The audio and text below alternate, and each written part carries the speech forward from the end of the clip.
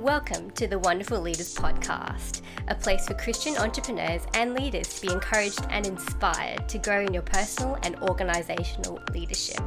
We hope you enjoy this episode.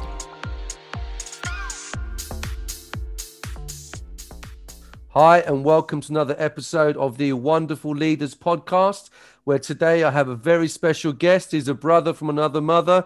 If you guys could see right now, I've got Pastor Mike Signorelli, who is basically a younger, better looking version of me. So like right now, unfortunately, this is audio, but if you had visuals right now, what you'd be seeing is an upgrade. You know, we talk about an upgrade in the kingdom.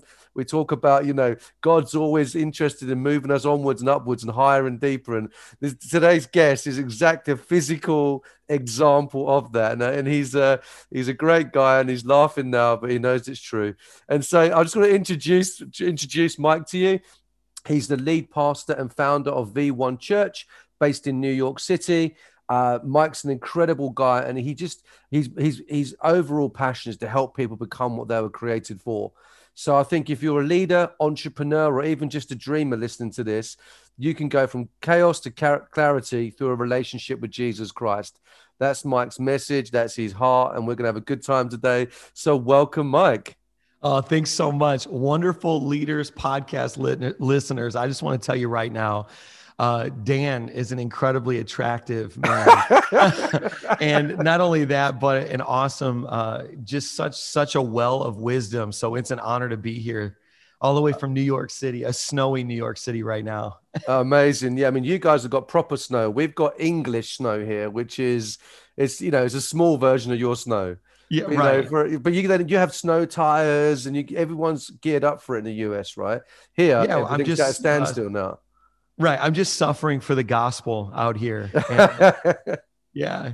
That's awesome. So for Mike, I mean, we've got so much to cover off, but let's just start with the basics. Tell us a little bit about yourself and what your leadership life looks like. Yeah, well, listen, if I was tuning into a podcast right now, I would ask myself, I've never heard of this guy. Why in the world should I invest my precious time and my life to even listen to the entirety of this broadcast? So I'm going to go ahead and do like a really quick 30-second elevator pitch for Mike Signorelli and my ministry. So they call V1 Church one of the fastest growing churches in America. That's not a self-proclaimed title. John Maxwell organization called Enjoy actually looked at our data. They did a deep dive on all of our metrics from finance to attendance and said that our front door of our church is as wide as the fastest growing church in America, but our back door is as small as a 30-year-old established church. Wow. Which is incredible because anybody can bring people in. But so whether you're listening and you're in the entrepreneurial space, it's like you can bring people into your places, but can you retain them?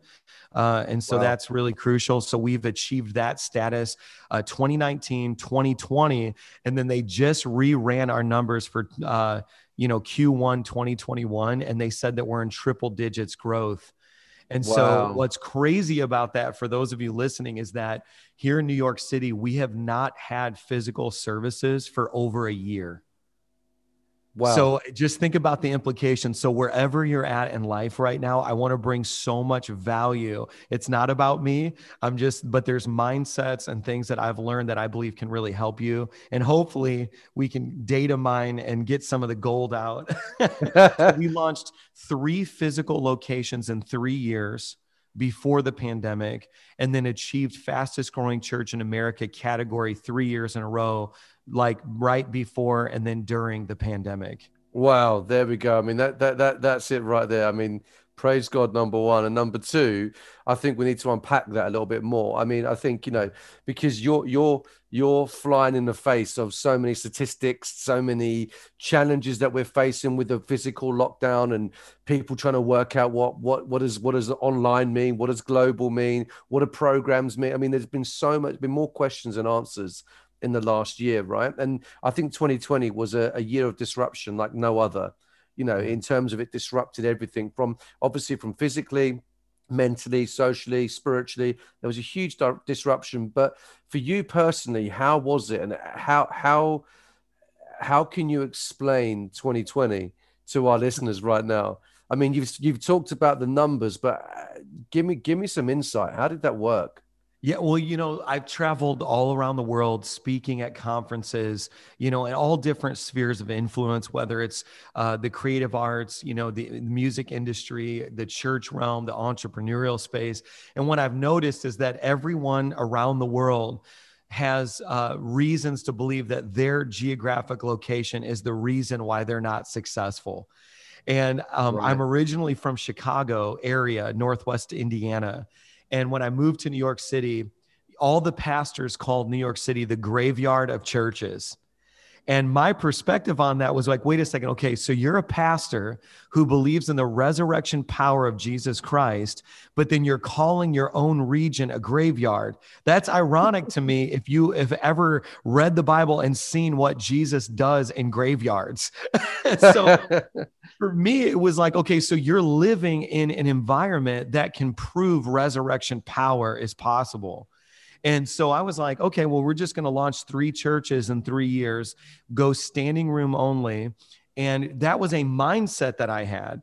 And it had really nothing to do with New York City and everything to do with New York City, because someone listening right now is getting very convicted because they're convinced that London's the problem and, or South Africa's the problem or, wherever you live. But the truth is, you can be successful wherever you are because leadership principles are like gravity. It's they exist the same everywhere in the world. And so when the pandemic hit, there was a lot of people who said, now the pandemic is the reason why I'm not succeeding. Right. And, but they don't realize that that is a mindset that they've transferred into every season of their life, and they're always blaming. And so instead of escaping your geographic location, graduate it, graduate from it. Or instead of trying to escape the pandemic, because a lot of pastors, a lot of entrepreneurs, they're like, I can't wait for the pandemic to be over. Right. And while they were trying to endure it, I was trying to graduate in the midst of it. Wow. And I literally thought to myself, I'm going to act as if this pandemic never ends and reorientate my entire organization and my entire existence around this pandemic. So here's what I did. And I also want to say this. I'm extremely introverted. Nobody believes me because I live my life in the limelight, which is ironic. I always say I'm like Frodo Baggins, where God entrusted me to carry the ring to Mordor.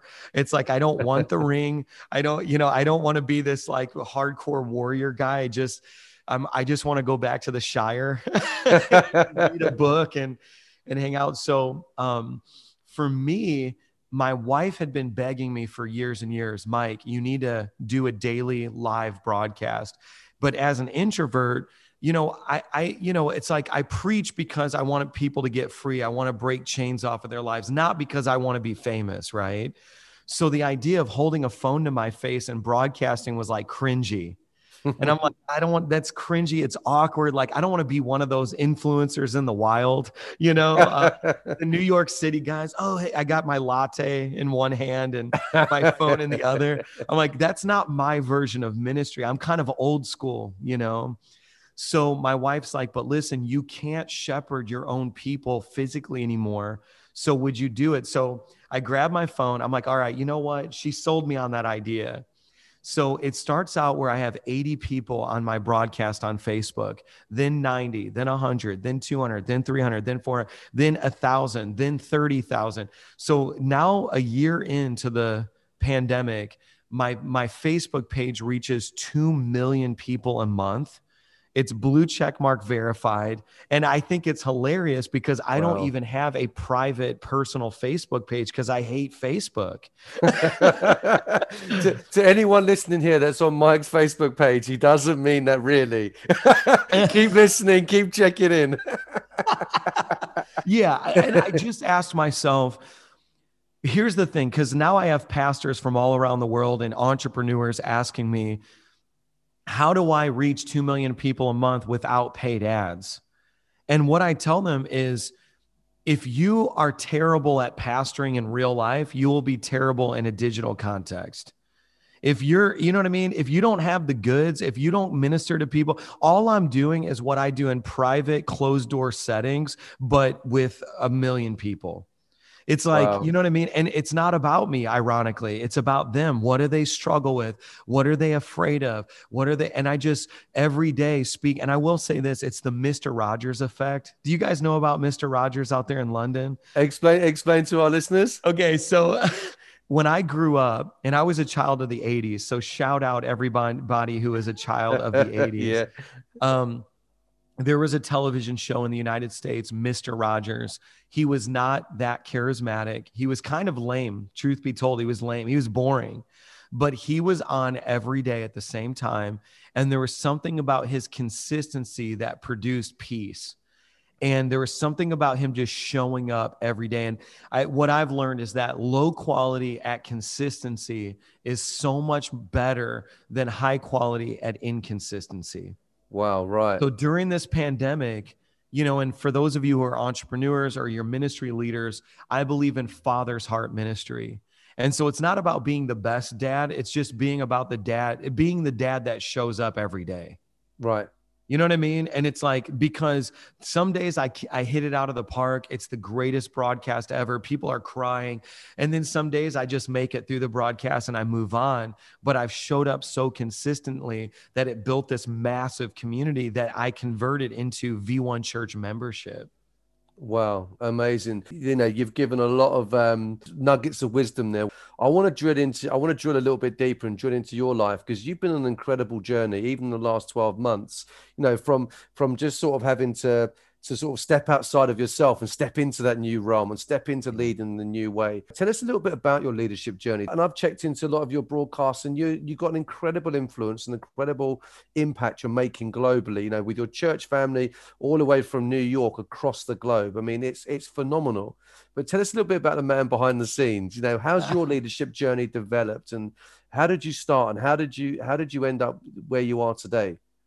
Yeah, you know, it sounds like a cliche, but the areas of your greatest pain often are the areas of your greatest purpose. And it sounds like a cliche, but I had multiple abusive stepdads. I grew up in a home with a single mom. I'm the oldest of 5 kids.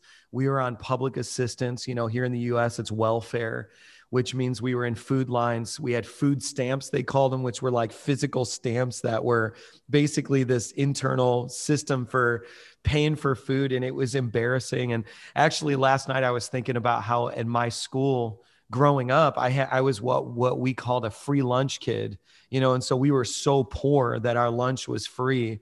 So that's my story, you know, a lot of pain, multiple abusive stepdads. But that was where my greatest purpose was, because now I'm a spiritual father to millions of people.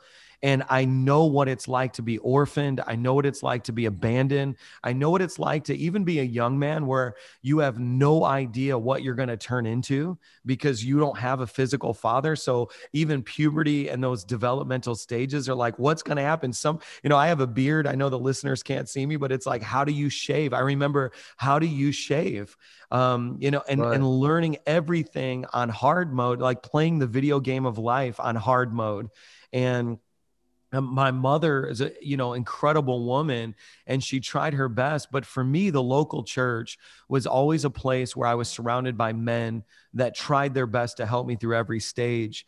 And I feel like my mission is to be that for other people now. And so, yeah, I mean, the area of greatest pain. And for those of you who are listening, it's often the things that you don't want to do carry the most power. And so it's like, I didn't want to do, like, I don't want to do a daily broadcast, to be honest with you. It's like, and so I do it because it's a labor of love. And, you know, if you think about that idea, it's like winners will do the things they hate to achieve the results that they love. So it's like nobody in their right mind would try to preach for an hour every single day, 5 hours a week, and then preach on Sunday. Right. But it's like, but what happened is my diligence in that area put me in the short line. So it's like what every other pastor's not willing to do. It's like I've repositioned myself and put myself in the short line. So for me as a leader, I found that it's like, Well, I have five. I mentioned I'm the oldest of five. So I have four other siblings. Ironically, they're all super extroverted, the life of the party. So for me to be the preacher, for me to be the communicator, it's like hilarious to my family, and so if you're listening, it's like some of the things you don't want to do, some of the things that I'll put it like this. I get nervous before every single time I preach. I sweat because I'm nervous, but then the greatest compliment I get is how authentic I am. Right. So it's like, it's how you separate those. I don't know. Maybe there'll be some magic moment where I stop being nervous, but my leadership journey is me forcing myself to do the things I don't want to do and it working. No, well, and that's so powerful to hear, because I think, for younger leaders or aspiring leaders, it's kind of like, it's very easy for younger leaders to want to see the end game. They want the results. They want the big numbers. They want the metrics. But actually, to get to those metrics, you've got to go through not only the hard yards, but to do the things you don't want to do. I mean, you've consistently said you are disciplined and diligent in doing the things that aren't natural to you. Maybe they're a labor of love, as a phrase that you've used. And I think there's such powerful leadership principles for people to engage with, because when you check you out online and you hear your messages and you see your daily broadcast, it's powerful and dynamic and anointed, and you think, okay, this guy's on top of the world and he's always had it his way and he must be like the perfect preacher and have the perfect life. But actually, you're sharing the real life that goes behind it and the journey you've been on to get to where you are today. And I think just sidestepping that a little bit, how do you see that from a church perspective? Because you've gone, as you said, from 3 physical locations to completely digital, completely online. Do you kind of like sense that is a longer term shift, not only for V1 Church, but for the church in general? Are we reaching audiences? How do we reach new audiences? How do we become a relevant church for the next generation? Yeah. And I will say that relevant has nothing to do with age. So if someone's listening 60, 70, 80 years old, I would argue that there's as much or more opportunity in the digital space for you.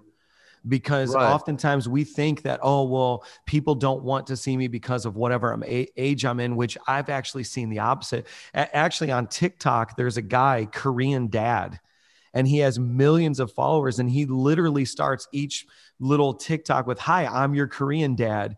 And you read thousands of comments of people saying, "I'm crying right now. I'm crying. I needed this. I needed this," because the internet needed him to be who he authentically was. And that to me is so there's this term that I've been wrestling with, phygital. And so I've been thinking about this. It's a fully phygital. So it's physical and digital. Right. So what does it look like to be fully phygital?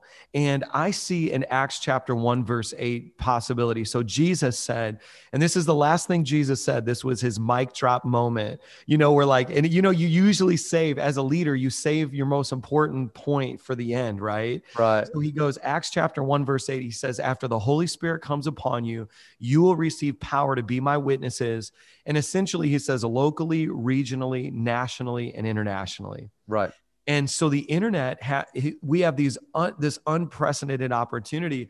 But for me, I think where I see people struggling is they can't determine, is this an audience or a congregation? So that single question, everything in the growth of my church is hinging on that one question.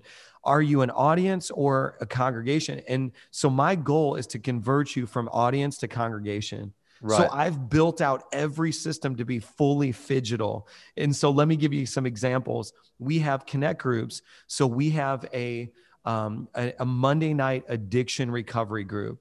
All I did was ask our connect group leader, would you be willing to put a laptop or a phone in the middle of your physical meeting that has people represented nationally, and give them an opportunity to hear what you're teaching, but also respond and engage with those in the room and you. And you're like, yeah, let's do it. It explosively grew.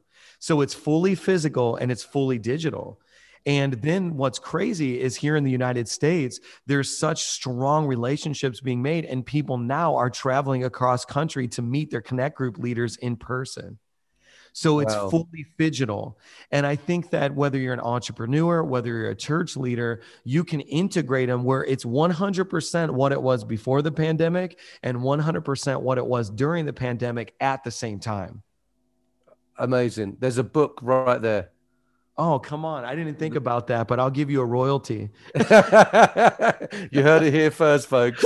No, but I think just yeah, there's so much in common about that, and some of the leaders we've been journeying with, wonderful leaders, you can see those leaders that are on the edge of what God is doing and looking to the future, are capitalizing on new spaces and new spaces of grace that haven't been there before. There's a whole new space of grace that's there right now for those leaders that will move into that space, that will be brave enough and bold enough to say, do you know what? That's where God is. That's where He's moving. I'm going to step into that, whether that's digital, social, rebuilding connect groups in a new way, interest groups, whatever it might be. There's a new space of grace that is being developed during this pandemic for leaders to step into. Yes, I want to say something about that because it just got me fired up, because I know there's someone listening who's like, I don't like the digital space. I'm annoyed by it. I want this to be over. But a lot of it is just being willing to adjust, and then it becomes your new norm. But I had this radical realization in the middle of the pandemic where I thought, and I'm going to say something really bold right now, but this will keep the ratings up on the podcast. So I had this moment where I thought, if I were the devil, just hear me, okay? Yeah, if I were the devil, I would assume that all the powerful pastors would never try to do deliverance, cast out demons, or even confront me online. Because, for me, I live in an analog world. When I travel to other countries, I've cast demons out of people. They've manifested. And, as a pastor, that's a normal thing. Jesus said, you'll cast out demons, you'll heal the sick. So then I had this moment where I'm like, wait a second, the devil is counting on me not trying to do this digitally. Right. Like, I'm thinking about his strategy, because, as like somebody who's actively engaged in war, you have to think like your enemy. So I thought, kind of a Screw Tape Letters moment, like a C.S. Lewis moment. I thought, wait a second, the devil, like, we've grown accustomed to preaching the gospel through digital mediums, but what about confronting the works of the enemy? So I had a broadcast where I said, I'm going there. I am going to confront the works of darkness. And people all over the world started spontaneously manifesting demons, vomiting, crying. They were in the comments like, I'm throwing up, I'm puking in my garbage can. And then those same people were like, well, how do I maintain my freedom? Then I said, well, okay, well, if you're spiritually orphaned and don't have a church, join our connect group so we can. So really, the connect group story sounded really good and like sterile, but I needed to connect it to the dirty side of, like, these people literally started getting demons cast out during a broadcast because I was confronting. And then I connected them into our connect group system for discipline. So that's crazy. That's like one of my craziest stories from the last year, but that's, to me, fully phygital. Fully phygital. I love it. And I think, when we're talking about those spaces of grace and being on that cutting edge, that is it right there. That cutting edge where you're confronting the powers of darkness with light and with the gospel. I mean, that is it right there. That's incredible. Tell me a little bit, Mike, about you mentioned just before the recording, like, we're talking about phygital now, but you guys are planning another plant, right? Yeah, well, this is the concept. And I've learned that if I'm faithful to give all my secrets away, God gives me more. So I'm just going to tell you, because I'm an ideas guy. I'm a strategist. I'm an innovator. So there's been times where I'm like, I don't want to tell them my secret sauce, but then I give it away and God gives me another item on the menu. So here's what I'm looking at. I believe in accountability. I believe in real discipleship and disciple making. I think that if you're in the entrepreneurial space or if you're in the business space, you must be a disciple maker. You will not succeed. Or in the very least, you'll be doing mathematical, like adding and subtracting versus multiplication. So V1 Church believes in disciple making, and disciple making produces multiplication. Yeah. So, I'll put it like this. If you launch a church hoping that you'll make disciples, maybe you will. But if you make disciples, you will eventually be forced to launch a church. It's just simple. It's that simple, So for me, we make disciples, and some of these churches are going to look like Starbucks, where it's like 20 people, 30 people. Starbucks is small, but then some of them will end up looking like IKEA, and IKEA is regional, but it's large. Right. So for me, I have a Starbucks and an IKEA model. And you're probably picking up, I'm a non-binary thinker. So Hmm. for me, both and is a totally justifiable answer. And I think a lot of people are like, oh, it's either or. I'm either digital or physical, or I'm either all my church locations have to be massive or all of them have to be small. For me, I'm a both and thinker. And so even I feel like somebody's giving a revelation right now while I'm talking, and in their own personal life, I feel it happening while I'm talking because Right. they've been confused, like it has to be this or this. It's like, no, maybe the answer is both and. So for us, we have all these watch parties, 30 people here, 40 people here, 50 people here, and we're going to continue to nurture them and shepherd them and pastor them.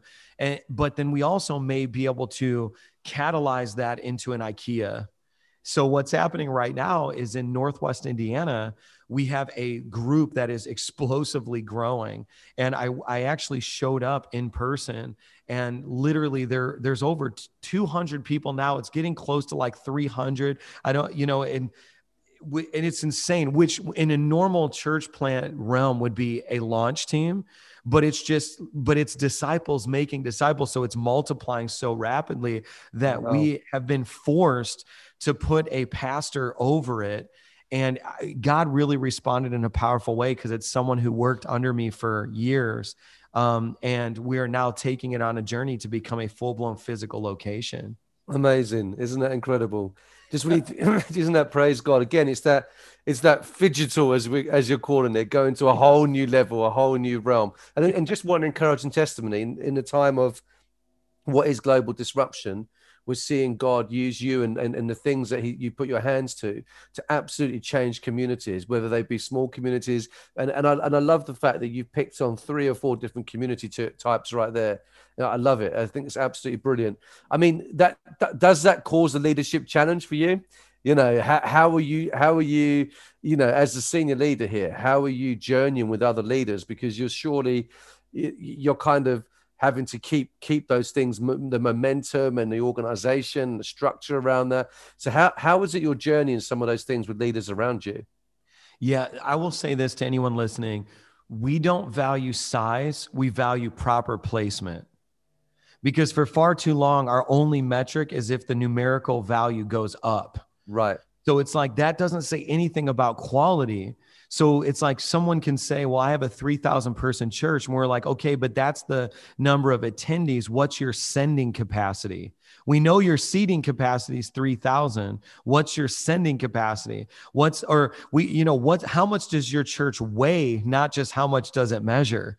Because there's some churches that are small, but have a gravitational pull. They weigh a lot. Then there's other churches that are big in size, but zero impact. So it's like, and so for me, I value proper placement. There are some leaders that excel in groups of 20, 30, 40, 50. It's just like when Moses was with Jethro and Jethro said, we have to break these people up. Moses, you're killing yourself trying to lead the whole nation of Israel. And he said, there's a different designation of size over each person, and we'll break them up according to what's proper for their designation. And so for me now, I've always had V1 College. So we do have an in-house leadership development program called V1 Right. College. So I have a leader making factory and people are going through that. But then our goal on the other side of that is not like usually in a traditional factory, each product comes off the assembly line and the goal is that it's identical. My leadership development process is actually the complete opposite. It's become who you were created for. So when you come out on the other end of our leadership facility, this leadership production factory, it's actually a more like we're a puzzle making factory. And each piece is like coming out etched and cut into its perfect placement. And then when you put it together, it's this picture of V1 Church and the vision that we have. Love that. Love that. Brilliant. And so Mike, I want to just, I want to drill down a little bit back into your life again and just sort of, just explore your own leadership a little bit more, if you don't mind, just for the next few minutes. And I suppose I want to ask you, what are some of those leadership keys that God has given you in your personal life? What are some of those things inside of you? What it's like as a leader. There's certain go-to places inside of us. There's certain keys we have in our life that we know unlocks doors in our life and in other people's lives. Absolutely. Well, I love leadership keys. And some of the things that I live by, number one is that present is better than perfect. So I show up. Another way of saying it is my greatest ability is availability. Right. Like my greatest ability is availability. Present is better than perfect. And that for me alone is like, for example, most pastors, and there's nothing wrong with this, but they preach on Sunday and then they disappear Monday through Saturday. So whether I produce a book, a piece of content, or even a live stream, my greatest ability is availability. Like you were hurting on Sunday and I ministered to you, but you were hurting on Monday, Tuesday, Wednesday, Thursday, Friday, and I was ministering to you. So my greatest ability is availability. That is a wisdom key that I've learned. And I used to be, at one point, I was a teacher and I taught composition. And this is way back in the day. And I went to this secular, it was basically a secular teachers conference. It was a national conference here in the United States. And they had a renowned futurist. So his job was to take an amalgamation of all of the data from global data and to look at trends and try to extrapolate from that what is going to be the greatest need in the future. Right. And I remember when he gave the result of the number one greatest need in the future of our lifetime, the whole national conference gasped, like collectively, like went, and he said, the greatest need will be spiritual significance. And he said this to this was in a national conference. This guy he literally, he leads presidents and people global. And he was like, it's not going to be basic resources like food, water, shelter, because we will mobilize the technological advances to ensure that everybody will have universal internet access, universal access to, and he was like, we're going to get to a point in our lifetime where basic needs will all be fulfilled. And then it will create a tipping point where spiritual significance will be the number one need. That was when I quit teaching. Wow. Like literally that moment was when I said, I must go into full-time ministry because Jeff Bezos does not know how to provide spiritual significance, but I do. And I will beat him in the future. And V1 Church and what I'm going to do will be more prolific and more essential than Amazon because this was a secular conference. This was not a church conference. You know what I'm saying? Yeah, and like, yeah, that's yeah, why absolutely. everybody gasped because they're like, we're screwed. I know how to teach kids math, but I don't know how to give them spiritual significance. And I'm sitting there like, I know the answer. It's Jesus. Wow. Yeah. One of the most bizarre callings into full-time ministry as well. At a secular teachers conference, listening to a secular futurist. Well, and I have multimillionaires that I consult and they're suicidal and they say, I have everything anybody would ever want. You know, once you get past like $5 million and, you know, you get to this realm where it's just like, what are you going to do in your lifetime with that money now? And they don't have spiritual significance. Yeah, So yeah, absolutely. you know, that wisdom key is if you have spiritual significance, you know, Paul said, I desire that you would prosper even as your soul prospers. Right. So for me, it's like any industry, and whoever's listening right now, whatever you do with your life or you are endeavoring to do, if you can figure out how to basically embed spiritual significance into your products, into your teaching, coaching, mentoring. Like if that can be the linchpin for everything else, you'll be successful. Wow. Brilliant. Wow. We could stop right there. Got a couple more questions though, but that was a mic drop moment right there. That was brilliant. So just get Mike, I want to stick on the track of your life a little bit and sort of the journey that you're on. So what kind of leaders do you look up to, or do you journey with, or have you learned from? You know, who's around your world, or who has been around your world, whether that be physical or in a book, alive, dead. Tell us a little bit about that. Yeah, you know, I had mentioned that I was raised by multiple abusive stepdads, had a very difficult past. I had this providential moment where I was, at one point, my mother was in the hospital and she had tumors and cysts and you know, she was struggling with that. And so at 17 years old, I actually started providing for my family financially and for my 4 siblings. It's part of my story.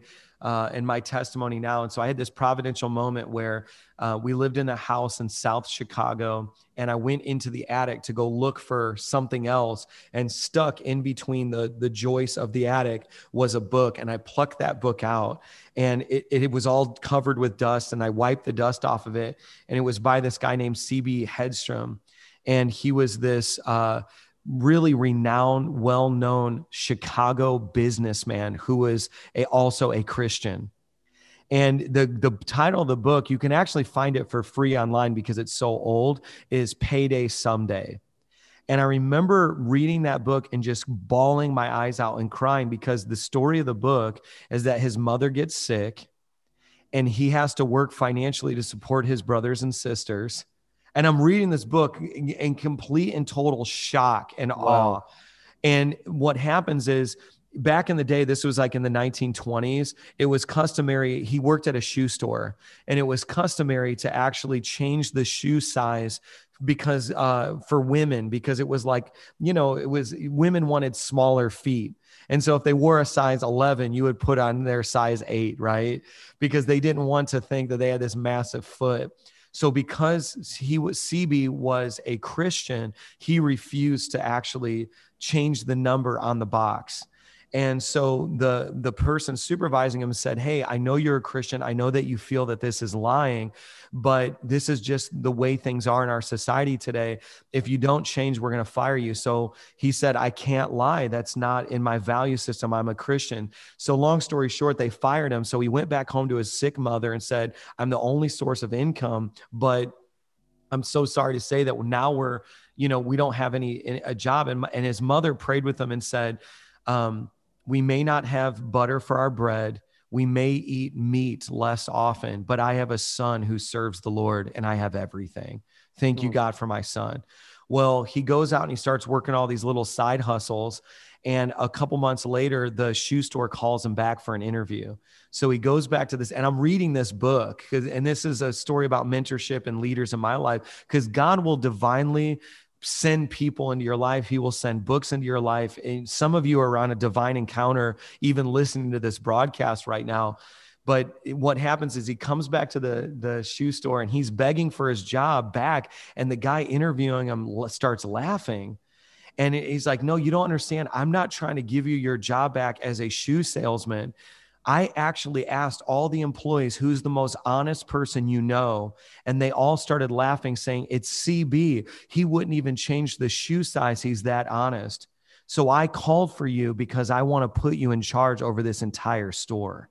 Wow. So it's like I'm reading that book at 17 years old that was stuck between the joist and the ceiling and he mentored me. A dead man mentored me, because I made a commitment. I said, okay, I'm providing for my mother now and my siblings. And I have hope now that integrity always works.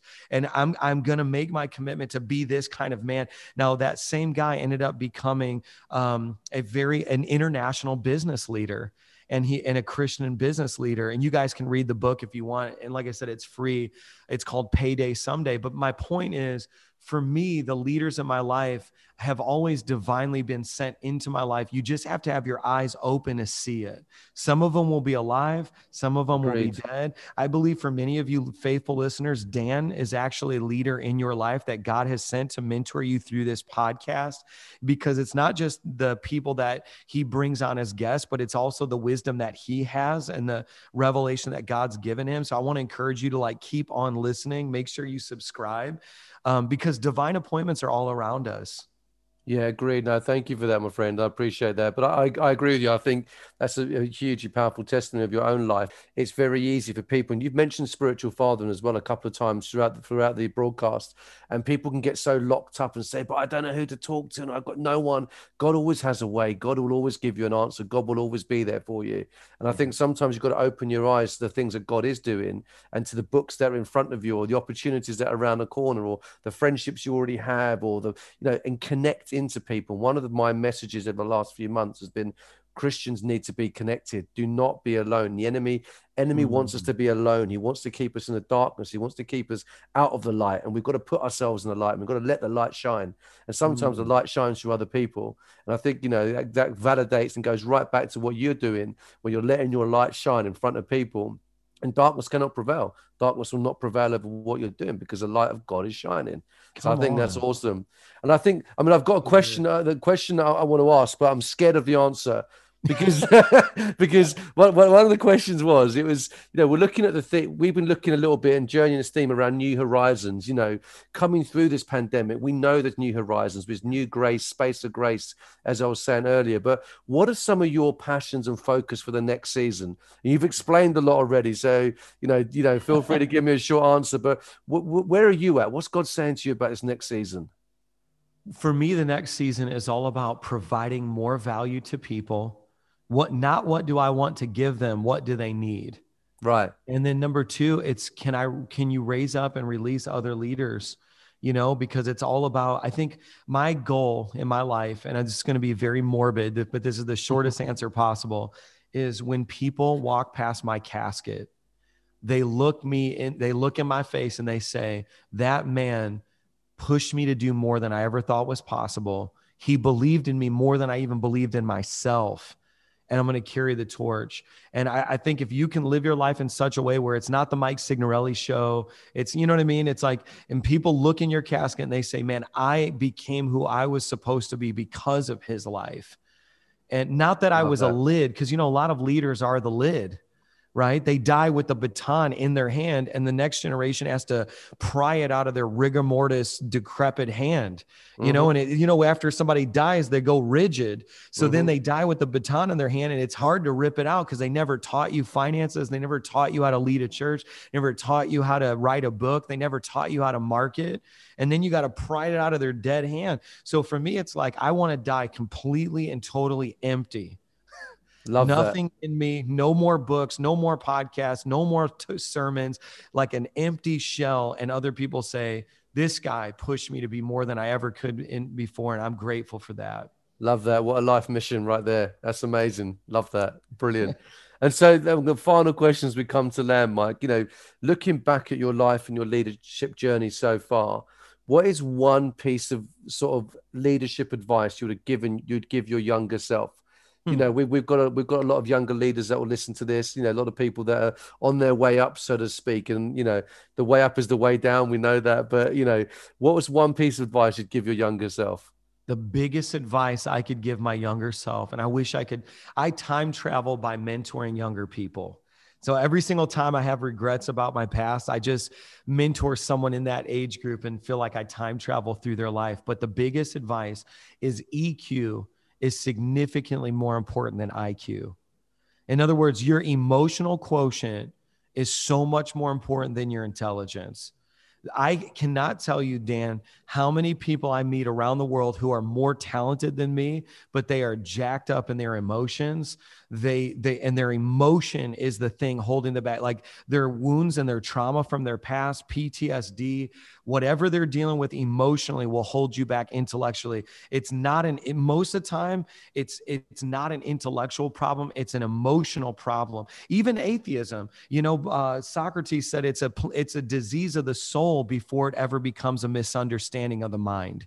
It's like so much of atheism is literally people's emotional problem and they mask it with intellect. And as I've gotten older, I'm like, I'm not talking to somebody on an intellectual level. They're just intellectualizing their emotional trauma. Right. Even in a leadership space, so much of what I deal with that presents itself as an organizational or intellectual problem is just somebody's 5-year-old trauma, 6-year-old, 7, 8, and I'm just dealing with the child version of them that never got healed.